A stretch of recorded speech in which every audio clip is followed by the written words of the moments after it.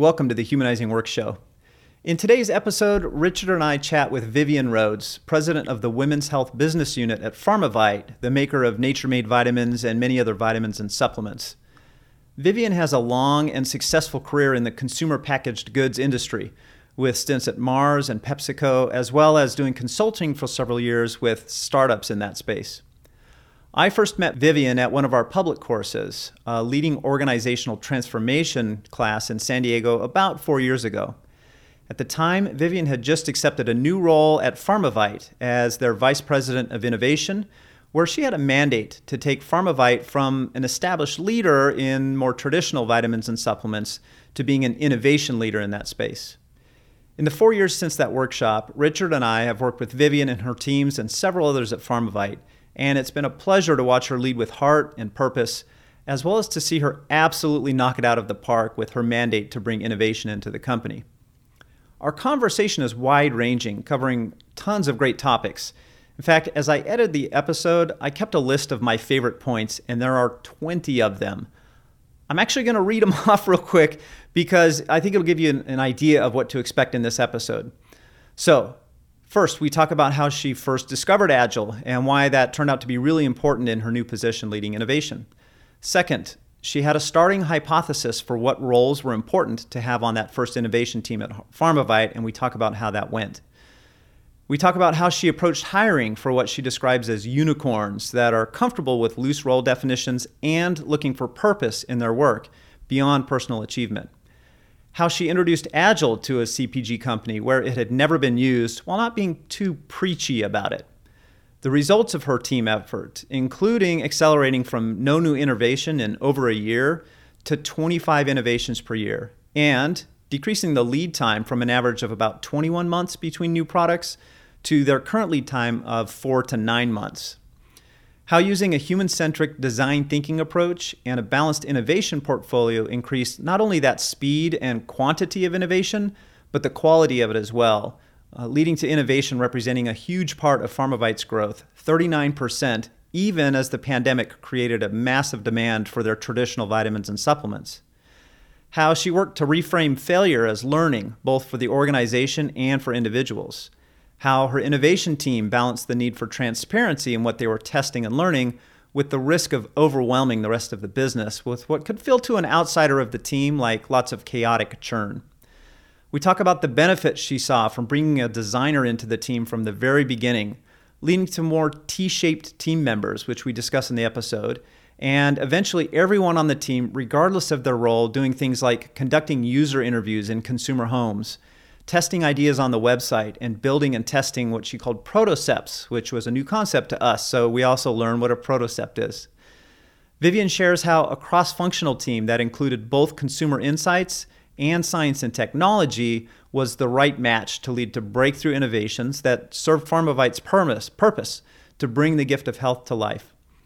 How her CPG innovation teams are similar and how they might differ from traditional software Scrum teams. We discuss how she balances the benefit of autonomous teams with the need to collaborate and share information across those teams. We then go into how Vivian has grown as a leader, including how mindfulness practice, focusing on abundance, sharing vulnerability, and her efforts at mentoring and developing have been life-changing for her and her team. We touch on how the leadership circle model provided deep insights for her on how to approach her new role as she transitioned from Vice President of Innovation to President of the Women's Health Business Unit. We discuss the importance of starting that new role with building relationships, learning the existing culture, and co-creating a vision for the organization when she took on that role, versus the all-too-common approach of coming in on day one and telling everybody the new way things are going to be. We talked about what she hoped work will look like a generation from now. She shares a great technique she used to facilitate an inclusive, focused conversation with that new team in the first week about what was changing, how people were feeling about it, what they needed from her, and what everyone's expectations were as she stepped into the new role.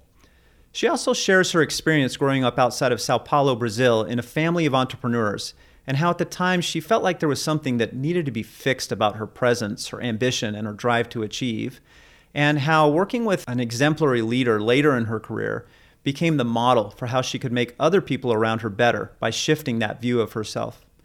and how on the first day of the new job in San Diego, she experienced an almost cosmic full circle experience that helped her reflect on everything that's happened over the last 4 years.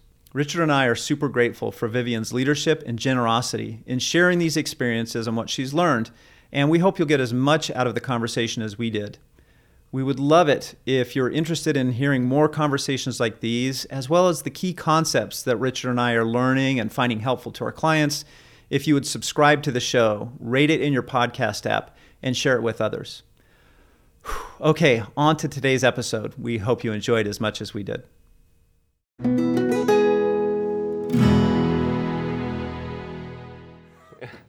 Vivian, welcome to the Humanizing Work Show. Thank you. You've done some impressive things applying Agile software development way outside of software in the CPG, consumer product goods space.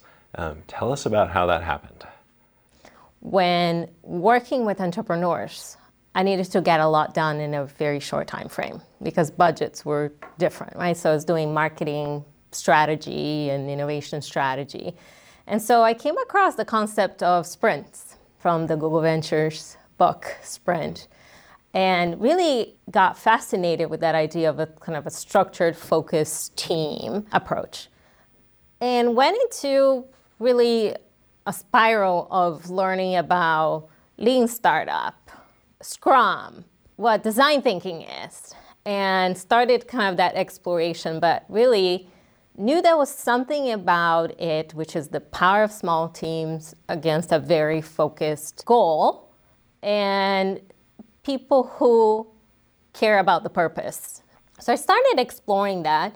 And when I started interviewing actually for PharmaVite and heard from our CEO the purpose of transforming and the need to transform innovation, and tapped into me for that, I knew that I needed to draw upon my corporate experience with PepsiCo and Mars, but a lot of the 5 years that I spent working with entrepreneurs in designing something that was small, nimble, based on test and learn. So I had a conviction of that, but didn't quite know what it was. So I got a hold of a book, Age of Agile, and started learning a lot about it, but didn't know how to get started. Like, okay, who do I select to be in that team? Like, how do I go about the process to start? So I went and Googled, like, Agile training near me, and came across the course that Peter was teaching, Certified Agile Leadership. And it was a week and a half away. And I'm like, you know, I need to go talk to someone. That seems like a good investment for me to take the train down there and learn. And through that training, I found a connection with a lot of the concepts that I've been personally developing about leadership, about purpose-driven organization, human-driven organization, gave me case studies, right? It still didn't give me like who should be on your team, but gave me at least a lot of kind of the big vision how to do it. And I also went to a Lean Startup conference, which gave me other methods about how do you test and learn, and started that exploration. But the really funny thing is that when I was coming back from the Lean Startup conference, so I think I met you in September, and the conference was in November, and I came back, met my brother, who was coming from an IT conference, he's in IT, and met at LAX, and he was going to spend a couple days here. And I said, like, you won't believe, I've just discovered this thing, and you won't believe it comes from software. It's Agile. He said, Vivian, I've been a product owner for the last 7 years of my life. And I'm like, why did we never talk about this, right? And it was really funny, but I understood, when I understood the principles and the values of Agile, I'm like, you know what, let's take a stab at that. You mentioned hiring as a challenge in there, figuring out the composition of your teams. How did you come to think about that as you experimented with what makes the right Agile team in this space? I started with thinking about a startup And the startups that I work with, like, who do you have? Usually you start, there's a founder, there's someone who has a vision, and then the first hire is an operations person. Okay, I need an operations person. Right? What else do I need? I do need a marketer that's going to set some of the vision strategy. We're a human-centric, consumer-centric organization. I do need consumer insights into it. Science is huge from a product development and science. Okay, I need a scientist in that.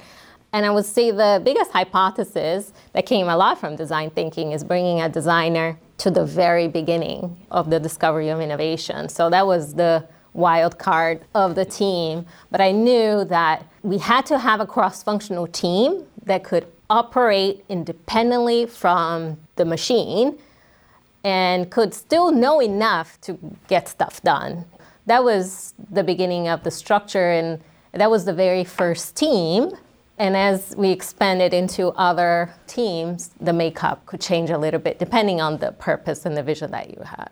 What was challenging about being this island of an agile way of working in the middle of a large organization that doesn't work that way? I think the hardest thing, first of all, is in recruiting. The type of profile and people that you need is different. The roles and responsibilities are not very well defined on purpose. There's overlap between people. You have to build some of that redundancy within the team. And I was looking for unicorns. And I didn't know I was looking for that, but I started seeing a pattern of people who came to the realization in life that there's more than achievement. There's a sense of discovery, a personal aha moment that happened that made me feel I want to work with purpose. I want to work in a team that I care about and they care about me.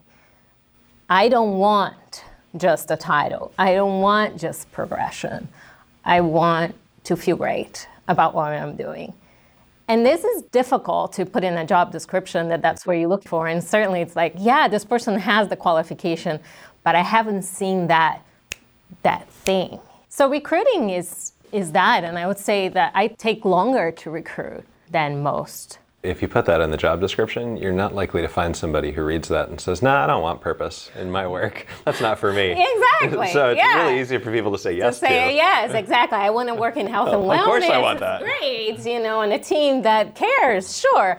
But it's through the behaviors and through conversation. I like the level questions, and we do complete integration of the team as part of the recruitment process, which is also another one, especially nowadays in this market that exists.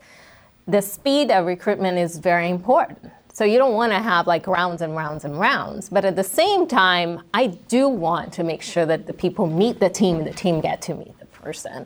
So that's another thing. But the major part is a lot of technicalities that we come across in Agile, like what's a backlog, what's a sprint, what's a sprint review and a retrospective. When the organization doesn't have the language around it, it can sound cultish.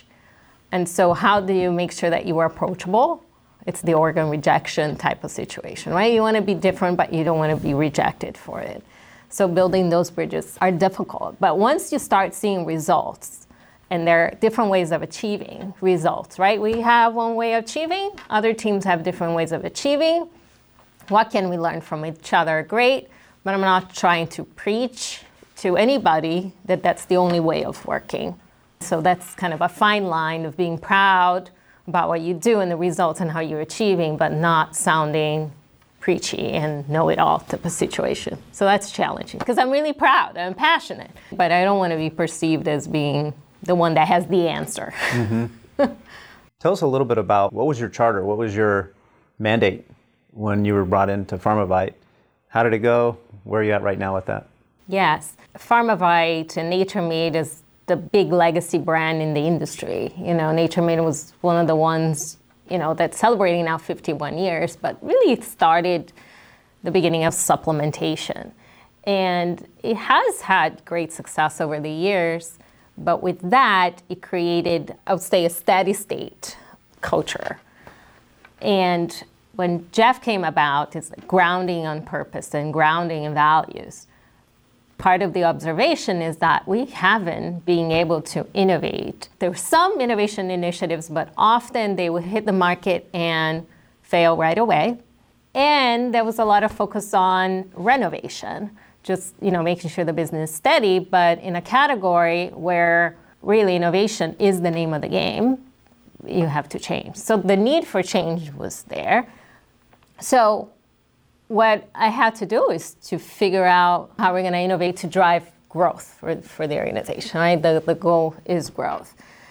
So when looking at that, I found that there were a lot of well-intentioned people that tried to do innovation. It was, great talent that tried to do it. But what I saw is that the systems of work were not there. Systems of work and organizing people and how to make decisions, those are like super, super important.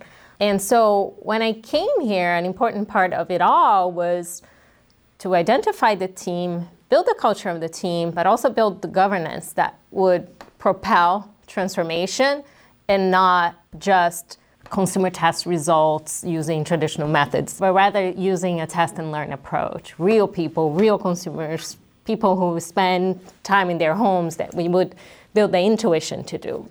At the time that I arrived here, there was a national sales meeting. So the national sales meeting happens around July.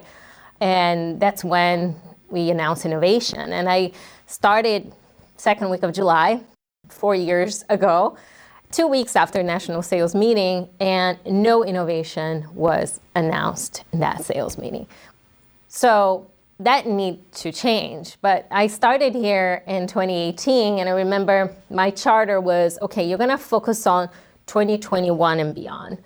And I said, great, what's the pipeline of 1920? Like, we have none. I'm like, well, I'm not gonna hold any job if I start working 3 years from now and we have none.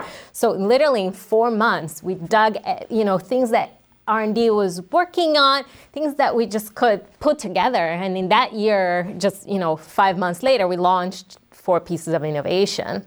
And then from 0, 1 to 4, then we picked up the pace. Now we're in the 25 range per year. At the time I arrived, 21 months were like from idea to shelf. And by the time you get to shelf, the category has changed. The things were great ideas, except that you're late. So we cut that off significantly. The shortest that we did, we actually launched innovation 4 months. Usually it's 9 months is the time. But then we know when we need to pull, we can. We have the confidence that we can do it.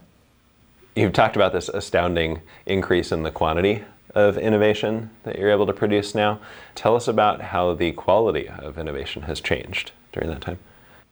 Using a human-centric design and design thinking has been critical for us to understand really the needs, and using jobs to be done as a framework for that, to really understand what consumers are going through, the progress they're trying to make, and what are all the substitutes or the workarounds. This has been critical for us to understand and develop more holistic innovation rather than just, what's the next vitamin D. What we also realize is that winning in the marketplace in innovation is about taking a portfolio approach. You don't know exactly how an innovation is going to perform until you hit the market. So how do you take a portfolio approach? We need to have the holistic, amazing, that we're proud that it's first to market, but we also need the next strength of vitamin D, because them together will balance out. It's creating your optionalities. And for the ones that do well, then you build next year, right? But you are constantly learning in the market. What I'm super proud is that in the last year, innovation was responsible for 39% of the growth of PharmaVite. In times of incredible growth behind the pandemic. COVID and the pandemic made people think about health differently, and proactive health is super important. So the supplement industry has experienced really good growth. When you look at that and you're able to still contribute not only the pandemic by, it's really innovation that drove the growth. It's pretty amazing. I'm curious how the perception of failure or falsification of a hypothesis has changed as you've increased the frequency and decreased the cycle time on innovation? So what we learned by speeding things up is that there are certain activities that absolutely must happen. We will never compromise in quality and safety. However, there are a lot of other things that are questionable where you need it. Looking into a tool that I absolutely love is what's the biggest unknown, from known to unknown, and high impact to low impact, and really look into those things that you do not know and cause the biggest impact. This transformed the organization. One, from a discovery of innovation, which is where Incubate and my team have focused on. It required what I say a reprogramming of our brains, because it's not complicated. So you don't start with a situational analysis. You're going to jump right away in that highest risk hypothesis. And sometimes it's uncomfortable. So everybody that joined the team, that's the biggest thing that I tell in interviews, and I try to probe in interview. Are you able of letting go?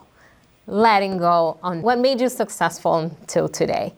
But also from a commercialization team, once the business canvas is complete, the people who are taking it to market, we started doing an exercise of the highest risk hypothesis and questioning parts of the timeline to see, are they really needed or things that need to be reframed?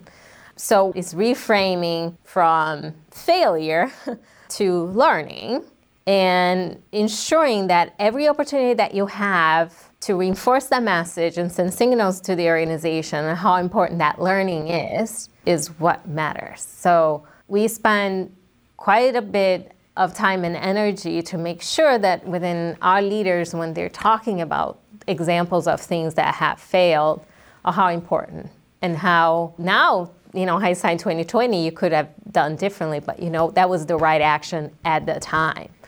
That's really important to send that message to the organization. But ultimately, I do think that failure is a reframe that each person needs to get used to. Yeah, there might be some cases that it was something that was in your control and you chose something that didn't go the way you wanted, and be able to live with that. Because I find that sometimes it's not even the organization, it's the person. Can the person live with that discomfort?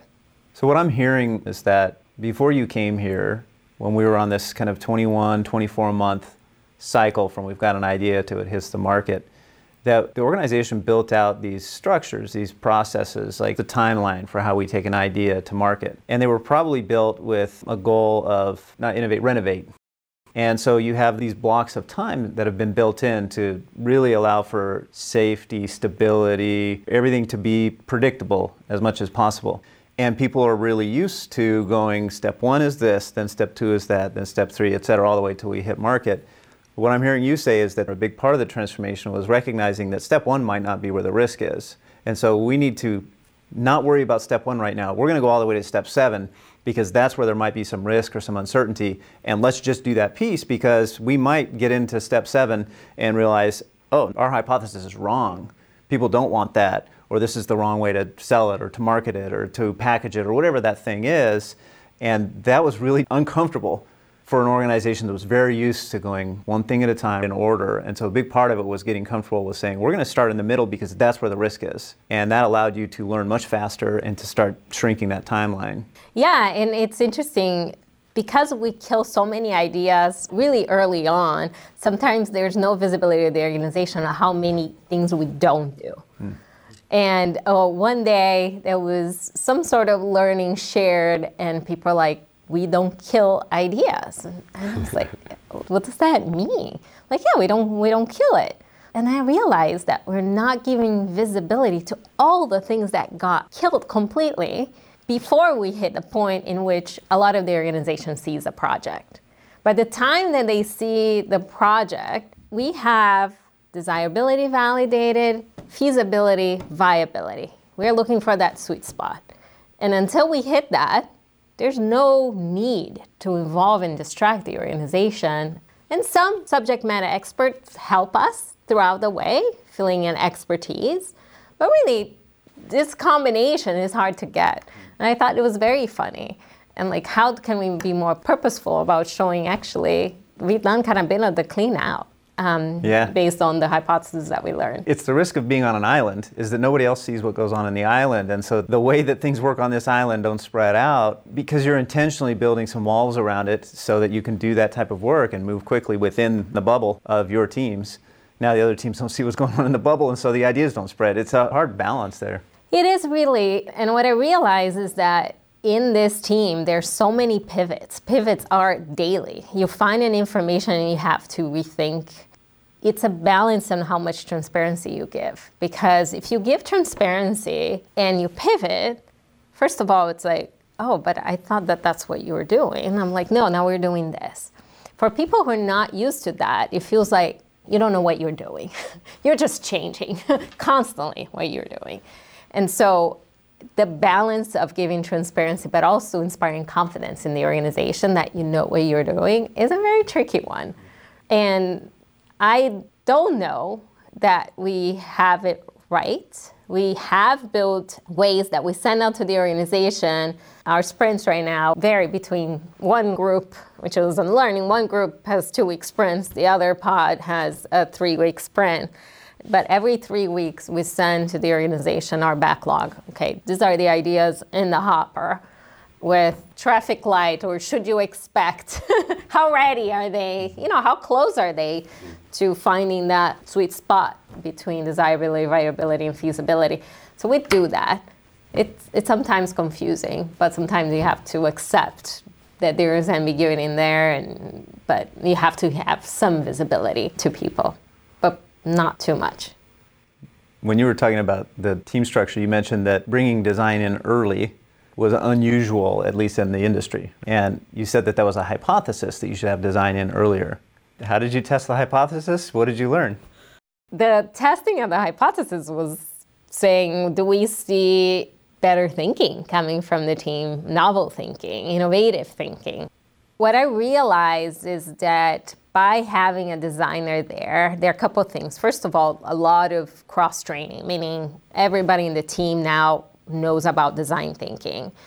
And that was super important. So be able to carry a user interview. Every single person from supply chain and science and technology person, they carry an interview. They go in homes and they're the ones conducting the interview. So that was great because I've never seen that before. So know enough, you're not the expert, but you don't need to be the expert for that. So that was like mind-changing. And we talk a lot about that concept of the I versus the T, meaning the people within the team, their Ts, meaning they have their area of expertise they brought in, but what's important in the T is the breadth and in finding the people who want that T. And the designer in the team was able to stretch the T of the other people in the team in a way that is unusual. User-centric. So that was fantastic. But ultimately, the other part of design is the doing, being able to prototype things really quickly and be able to have consumer interviews and have something to be seen. The designer helping the team a lot to bring things to life and test a website. Mock-ups allow us to learn really early on and kill ideas sooner or find nuggets of insights that we wouldn't otherwise with that. So it's not only approved, now that I'm moving to a different role, a designer's coming with me. I know I can do another way. Did you say prototype? That's a new term for me. I got some new lingo. So prototype is just like prototype concept mixed together? Prototypes are, I would say, it's in the realm of prototypes, but it is rougher, I guess, even more rough than a prototype. I think what's the magic of design thinking through an artifact, like a prototype, is you find the insight and the need and the driver behind. People are not reacting necessarily to what's in front of them, but what we want to hear is the whys, the perceptions as an artifact, because rarely that thing is the one that makes it to market, but it's a tool for you to learn more about pains, gains, jobs to be done. Cool. It strikes me that most people would probably imagine that innovation in the supplement industry is driven by science and technology and that kind of research. And everything you're talking about is really understanding the customer and the market. Yeah, so I think the aha actually came from Toby Cohen. He's our Chief Growth Officer, who was in the supplier side of the nutraceuticals company. So he actually got insights about the industry from the view of what innovation is looking like. And the aha for him was that nobody was bringing scientific insights and consumer insights at the same time.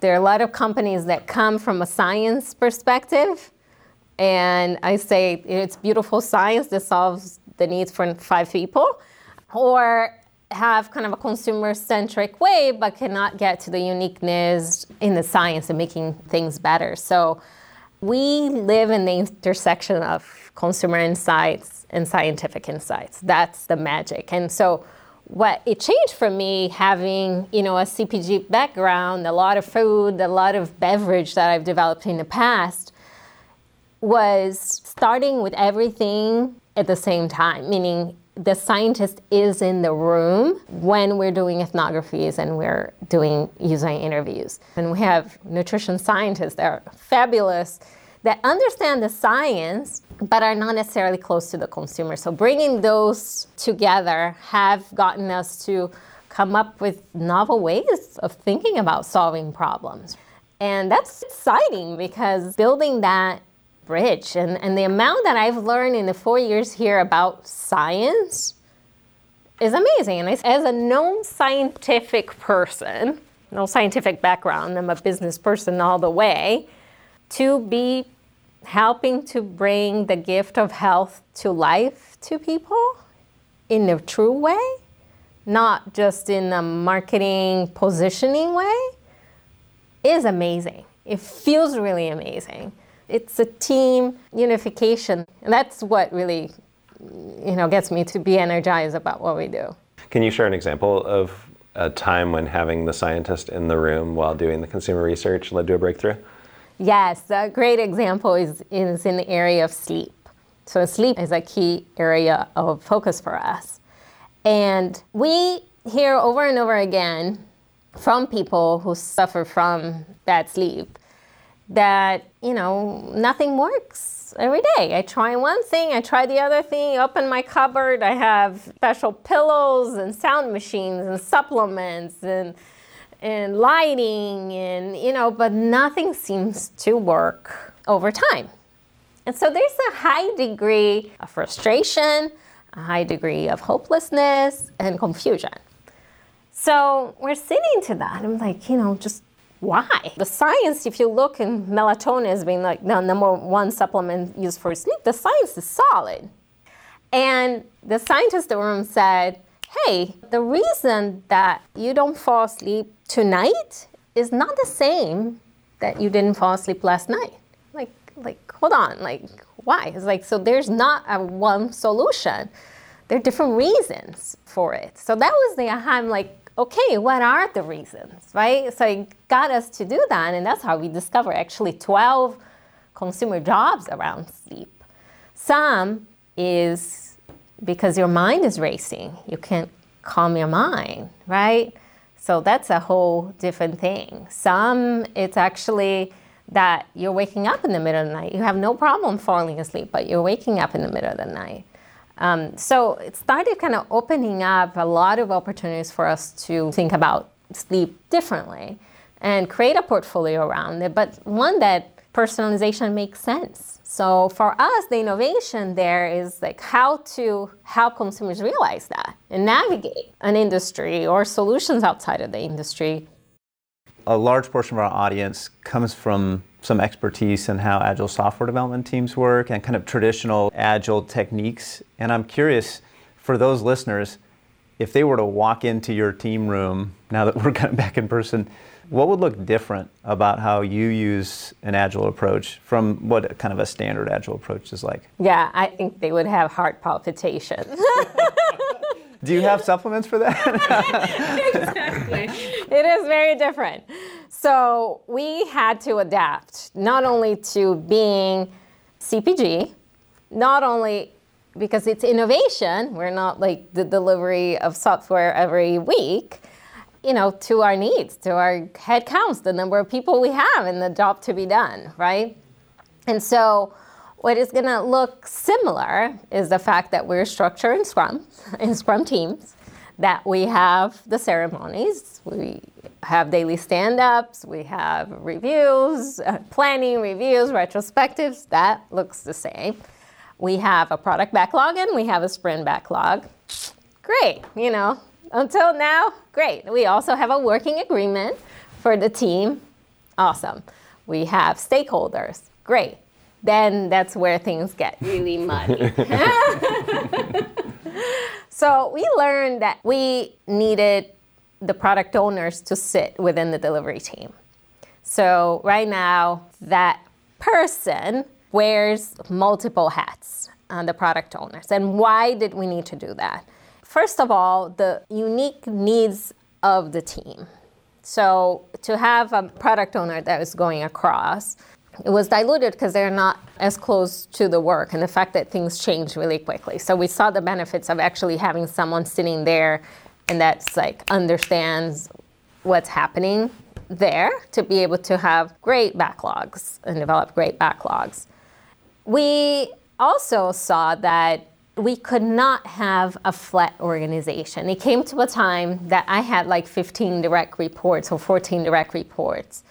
And, you might say, okay, in a self-managing organization, you can manage. I'm like, yeah, absolutely. It could manage a lot more people reporting to me than normal. Than in a regular organization, they usually have a maximum of 5. And I right now had 8, and it's fine. But there are certain things about coaching and mentoring that you're just not able, there are not enough hours in the day to be able to do that. So within the delivery team, we have reporting lines. We have seen the benefits that actually the people who are into their development, they feel like their manager is closer and they can set the direction in a faster way. So I would say that that's the biggest thing. We still have a Scrum Master that goes across the pods. I would say that's the biggest difference. So you have, depending on the timing, 2 or 3 different teams that are working on innovation and they focus on different parts of it, and the Scrum Master spans all of those teams. Yes. Okay, got it. Yeah, so rather than having the Scrum of Scrums, we have the POs that get together with the Scrum Master to discuss, because there's some collaboration across the pods. And I would say that that's been the biggest learning has been when the teams were too close, it was hard to understand what team you belong to, and it's something that we really discussed, that you need to be clear on what team you belong to. So then we created more separation, which helped from an autonomy perspective. But then I think we realized in the last 12 months that it was too siloed, that we need to bring somehow a little bit to have more cross-pollination. We realized that by the external stakeholders, so people we work with, they're like, why does this team or this pod asked me for this information this way, and the other one's asking for the same information but in a different way. Now I'm sitting here trying to I have 2 templates, I have 2 timelines, it's confusing, right? So we need to have some synergies where it makes sense, or if there are differences, then we're more able to communicate what the differences are versus just being that's how I do it, you know? Yeah. How have you grown as a leader over the years? Yeah, a lot. Next question. No. Yeah. So there are a lot of things that happened in my life prior to coming to here that are good context about who I am and how I came here. When working with entrepreneurs, it came a point of my life that I started realizing that there were people, especially one entrepreneur, her name is Claudia Hillmeyer, that led her team very differently. She absolutely believes in abundance. She believes in giving. She believes in development of her team as humans. And observing that and being part of that. And to be honest, failing some of that. Some hard conversations and candid conversations that she had with me about how I was acting versus what she expected made me realize that, first of all, there are certain things about my previous corporate life that I was carrying with me that were not serving me. And mainly it's believing in scarcity. And in a consulting company relationship, right, that, you're paying me for doing, I want to make you happy, but, ultimately is a consulting relationship. And I started seeing that was not something that I wanted, that I was proud of, that I really wanted to feel was in it for the purpose, no matter what. And there are good days and bad days, but ultimately that we're in this together. She also exposed me to mindfulness, and I really got deep into that and observing myself, my beliefs or traumas that I was carrying that were not serving me. And so I came to a point that I really needed to ground myself in who I am and what's my purpose in life. And I went through a time that I studied personal branding, but personal branding is part of discovering really, what are your beliefs? What are your fundamental values? I read a book that she gave to me, The Big Leap, and learned about this idea of zone of genius and what's really your genius, and started kind of discovering, what really it drove me. At the same time, it was when my youngest son was diagnosed with autism. And my life, the life that I thought I was going to have, everything was questioned. It was questioned about how I feel. It's not about how I feel. It's about, being here for him and being here in the present, not 5 years from now, the day I want to become a CEO and all that. It brought me back. So there are a lot of things about believing in abundance, believe in the power in the now, and really ground yourself on who you are. So when this opportunity came at PharmaVite, my biggest thing, and I talked about the hypothesis of bringing a designer, but the true hypothesis, my view is I want to see if I can't build a team in an organization that can achieve success by really being good. Focus on the good and the people. And can we focus on not cluttering the mind, not acting from a reactive state, and really focus on the purpose that we have in a very expensive and creative way. And so I came in with that feeling, and that was, I would say, the magic of my life that I was discovering and seeing unfold. When I look back now, I'm still very much grounded in that concept. But what I've learned is how in business, personal and human development is at the core of everything. So I've done a lot more coaching, mentoring, and focus on individual development than I thought I was going to have. So I find great joy in the transformations that I have experienced, but that I have seen within people in the team. Life-changing things, life-changing insights. And this is just incredible. It doesn't happen with everybody, but being part of that in which you share your vulnerabilities, right? Because that's the part of me. And the biggest thing I found is that quote from Oscar Wilde, "Be yourself, everyone else is taken." That's exactly it. And I realize and feel much more comfortable in my own skin through these experiences, and trust that I'm going to use my intentions the best that I can do to be there for the people and be candid. Like radical candor is that's something that we discussed, that I heard, I think the concept from you guys and the different types of listening. And I have been able to have really candid and really scary conversations the last 4 years than I've ever had before. And just have known the confidence that I can go there is very powerful. What's the next evolution that's starting to emerge for you as a leader? Yeah, I think the challenge that I have in my new role as the president of a business unit is, it's a big jump. You are acting in the now and in the future. So it's that balance for the business results to be there. When faced with a challenge when am I going to be able to let go of control and trust that the organization is going to find a way to deal with that challenge? So that is the question. I'm going to a new organization and I'm meeting people at the stage. In my leadership circle, my reactive tendency is to drive. And so I do want to make sure that as I go into a new organization, that I'm still keeping line with how I want it to be and not just fall back into the reactive tendency. So that's really top of mind for me. But at the same time, it's different from working in an innovation organization in which you do have time, meaning you are speeding, but you can pivot and can manage time to one that you have to make a decision.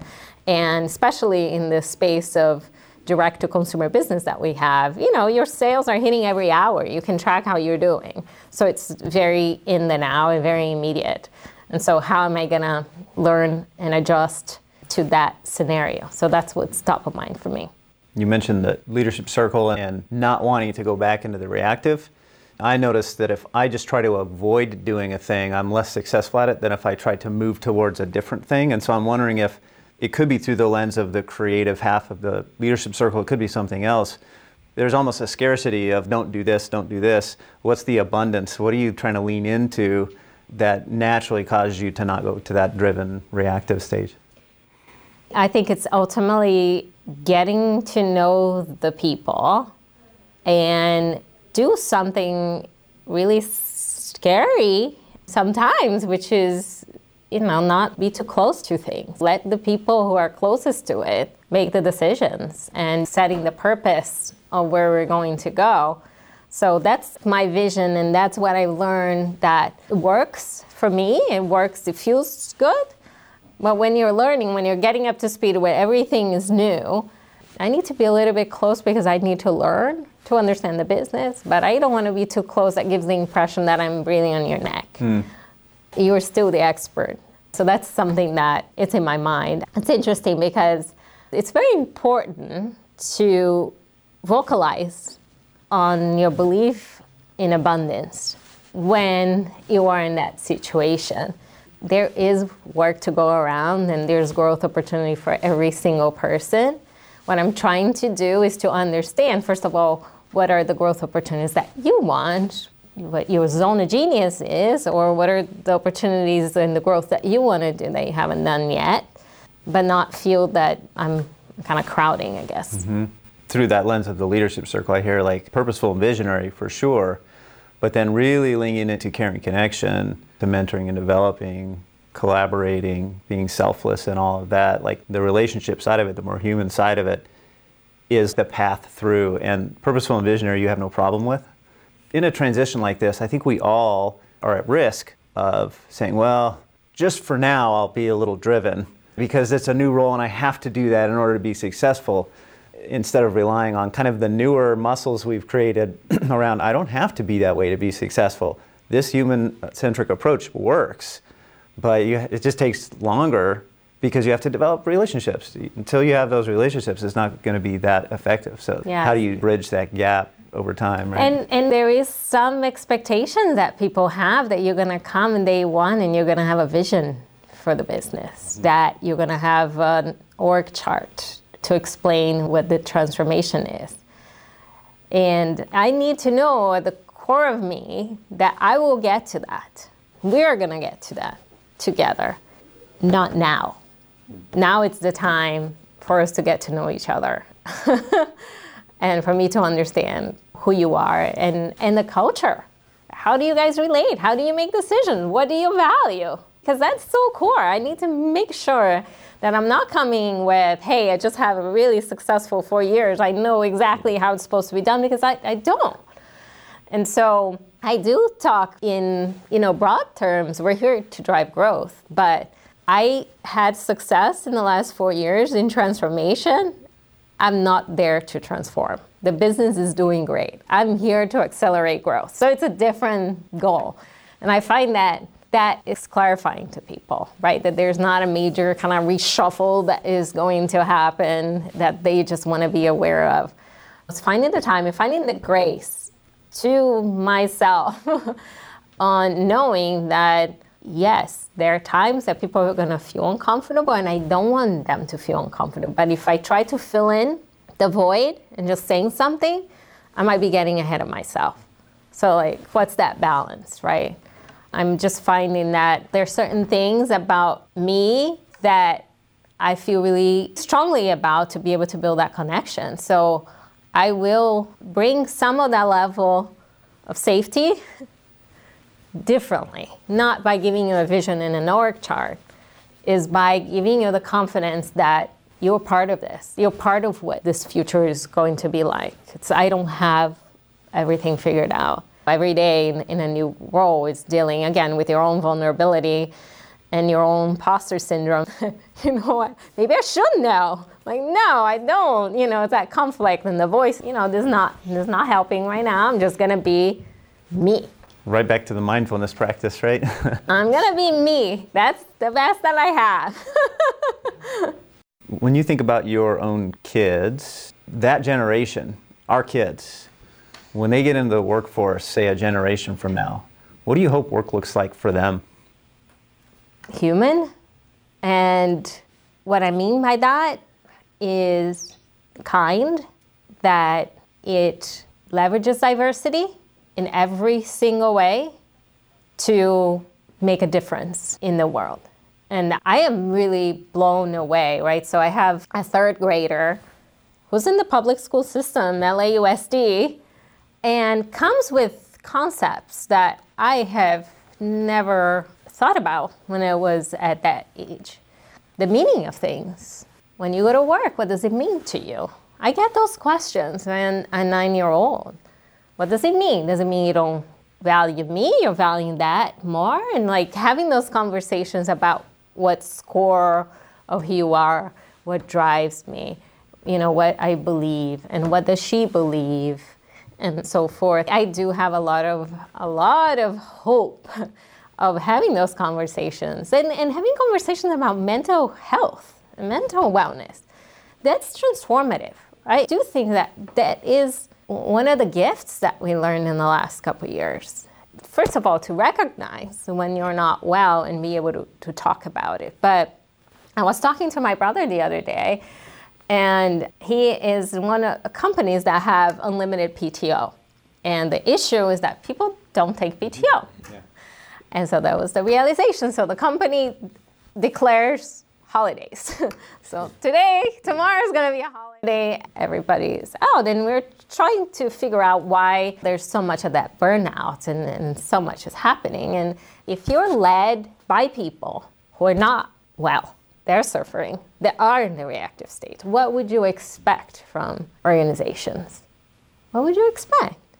So unfortunately, I think, we're not yet looking back to see all the beauty that is going to come out of this period of us having more awareness or experiencing anxiety, depression. But I do see that that's a conversation that's happening at schools. How are you feeling? Being able to use words or emojis to talk about your feelings. So I do hope that when they come to the workforce, that it's one that's much more in touch with who you are and how you're feeling and the well-being, so that you can be your best self, so that you can make a difference in the world. You were promoted to be a president of a business unit. Congratulations. We're so happy for you. And a lot of us have gone through these transitions in our career where we're promoted or we move into a different role. And I'm curious how you thought about the transition, and what have you done, like tactically, what have you done as you got into the role when it was announced? What have you done in the first day, the first week?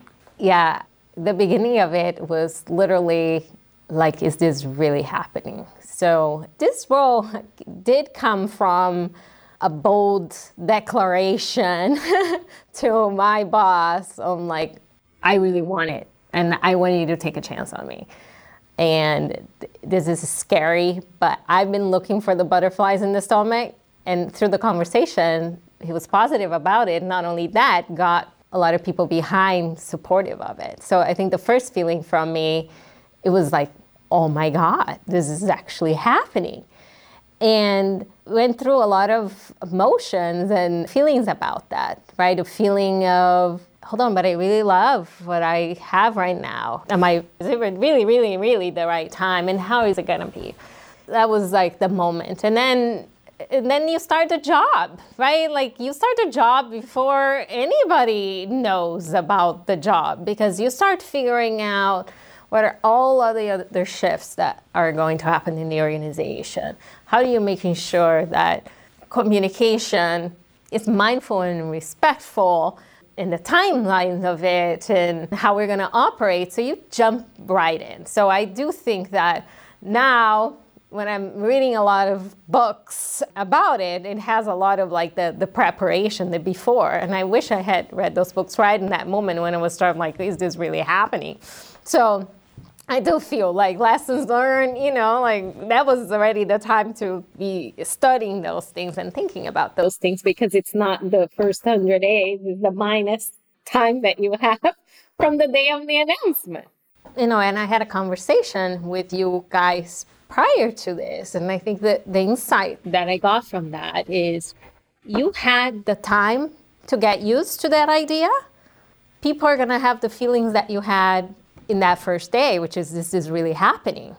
So make sure that you're not like jumping in and saying kind of, oh, this is me and this is all about me. That's what you should know about me, when it's not about me. I'm just one part of the transition. There are a lot of other transitions that are going to happen. So as I was going down, it's like, how do you make sure, especially in this condition, because the announcement is that the original founders of this business are leaving at some point. It's great. I have a great overlap. But with that, be, really mindful and respectful of that moment of the news that they're leaving, and then therefore I'm coming in. So I do think that I was so mindful that perhaps I didn't share thoughts that I should have shared. And so I left there feeling a little bit, who am I, right? Who am I? So I did send an email a few days later just saying, okay, this is probably what you're curious about who I am. The team used the Slack. I posted a photo of me and my family. So I think it is important. It's like that striking the balance. I don't know what the right balance, but ultimately you're a human being and people want to know who you are. And then the first week, I was still like one leg here, one leg there, because now the team that I was leaving knew I was leaving. So I still had transitions to do. And that's super uncomfortable when you feel like you're nowhere. You're not, when you're transitioning within a job that's an internal job, right? If you come in to a new company, that's not the case. But you want to make sure that the people who you're leaving feel respected and taken care of, right? Like right now, it's like, hey, I'm ready to go, So it's that mixed feeling. The leaders within the organization, we came together and again, leverage the tools put a mural board together and did a lot of the things that I learned a lot from you guys about how to facilitate a session. What is the transition? My eyes of the transitioning. This is what's transitioning. What else is transitioning that I'm not seeing? There were stickies that were added of other transitions in the business that, I'm like, that's a great point, right? How are you feeling about it? How is the team feeling? And how do we, let's talk about those emotions and what do people need to progress, right? Like, let's discuss. So they provided ideas on certain things that I highlighted the next time I saw the team. And then my 30, 60, 90 days, what do you guys see? What do you want to see? So I can post check where they are. And then we had a highest risk hypothesis exercise. And so that gave me their view. And then also set expectations. Expectations is the name of the game. That's what you're expecting from me. This is what you can expect from me. These are the things I can accomplish, but those things I'm going to push out. So negotiate on expectations, checking on expectations. I thought that was the most valuable thing. And again, it's really core to me. It's not only just go down, lay out what my 90 days plan is going to be allowed, but really build that together. What's your favorite mistake you've made in the new role? The mistake is there are people who are ready for candor, but it's not everybody yet. So I do think that I have to make sure that I prime a little bit to not get knee-jerk reactions, to really direct and candid conversation. not everybody's ready for it. I think I got a couple of reactions and I am like immediately like, ugh, like really, that's not good. I really value that person so much that person can bring to the table. It's really being more mindful. I would say that speed of trust, right? The concept of speed of trust. Mm-hmm. I assume perhaps that we are at a higher level because my intentions are that I see opportunity. But if I don't establish that, it can sound as criticism as the person who just want to shake things up really, really quickly. I feel bad about that. And I sense right away, and you can do what you can to recognize the body language that you get and want to hear more. But again, you're there, you kind of come back from minus state, right? And I wish that was not the case, because I wouldn't want to have that feeling if I was in that spot. I hear how seriously you take what you mentioned you want, kindness, and taking care of people and making sure that people are well. And I know that takes effort, and it's hard.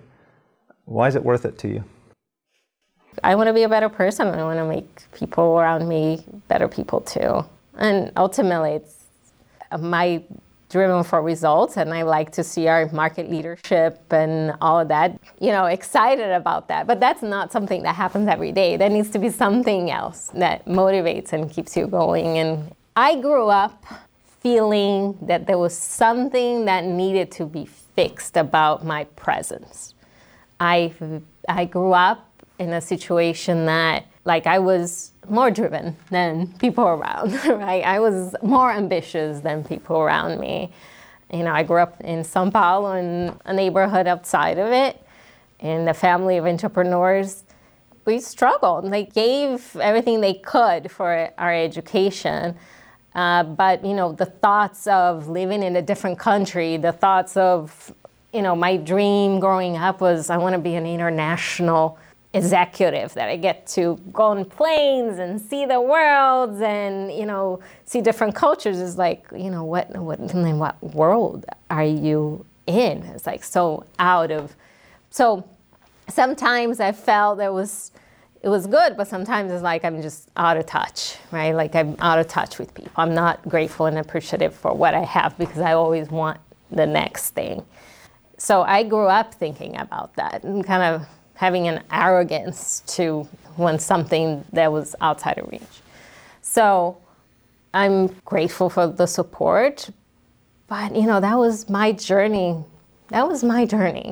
So I think coming with that and coming to the realization that it's not a presence that a lot of people want around, that I want to make sure that my presence is positive, that the experience of talking to me is positive, that enriches all of us. And again, going back to this entrepreneur that I said, her presence, it was it's magnetic. I want to be like that. So it was something that, it was a different way of seeing the world. So for me, the experience of this person who was talking is important to me.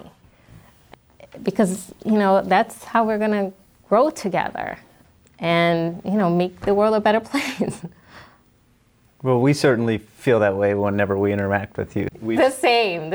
I couldn't get enough of talking to you guys. We see the difference you make on your team. So thank you for what you've done for your teams and for what you're going to do in the new role, and just for you being you. We love your presence. Yeah. Thank you.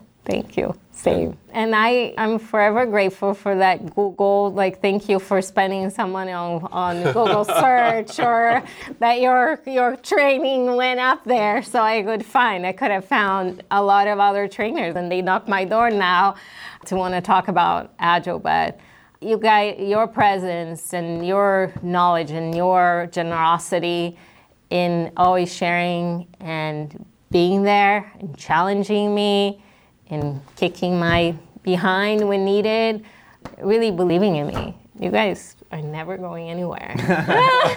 It's kind of full circle now that you're back to San Diego, because that's where we had that first class. Oh my gosh, so the day of the announcement, I wasn't planning everything, so I don't have a hotel. The day before, I need a hotel. So someone here from Hawaii I'm any hotel that's close by, I'm fine. So I didn't even know the name of the hotel. So here I am after all this announcement. I'm driving to the hotel. Like, okay, I'm familiar with San Diego, but not super familiar. And then I pull up in the parking lot. I was like, oh my gosh. This is the very hotel where I met Peter for the training. I'm like, the courtyard on Hotel Circle. The courtyard, exactly. I know the hotel. And I paused in the moment. I was like, wow, I could have never imagined when I went into the training where I would be in 4 years, and just like so grateful. But like walking in was like, oh my God, sometimes you have those like, what? So that was super cool. Awesome. Anyway. Thanks, Vivian. If you enjoyed this episode and want more content like this, the best thing you can do is subscribe to the podcast and rate it on your favorite podcast platform. We'd also love it if you shared the podcast with friends, family, and coworkers who you think might benefit from learning more about how to make work more fit for humans and humans more capable of doing great work. If you want help humanizing your work, you can find out more about our products and services at humanizingwork.com. We spend so much of our lives working, so let's make that investment meaningful for us and for all the people connected to it.